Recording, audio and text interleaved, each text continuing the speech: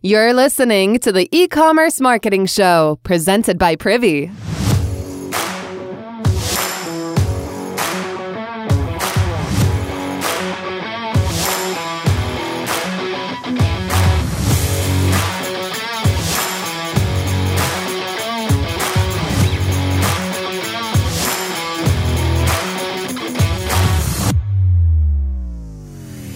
Hey, what's up? I'm Ben, back here with another episode. Today I want to hone in on cart abandonment emails. I talked to a ton of customers about abandonment sequences. Literally every one of them asks when they should be sending these emails, how many to send, should they include a coupon, the list goes on. So if you're just getting started with abandonment emails, here's a playbook, a 3-email playbook that you can implement today. I grabbed this from one of our longtime customers, Susie Cohen. She sells supplements online. The first email, send it 1 hour after the customer abandons.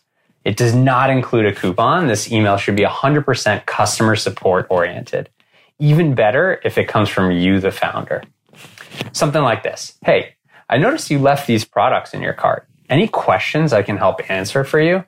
Period. Link back to their cart. The second email, 24 hours later, include a 10% coupon. Hey, we noticed you added these products to your cart but forgot to check out. Here's a code for 10% off this order. The code lasts 24 hours.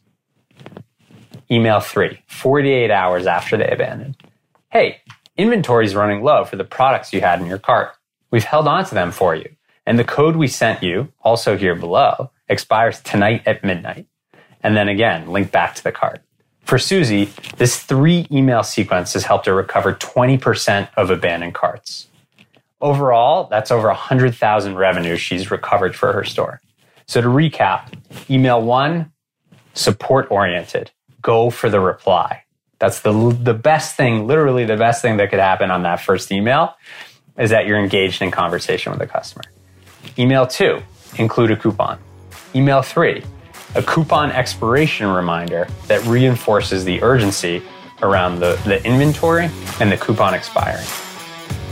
So those are 3 simple emails that you can set up today. All right, see you next time with another tip of the day.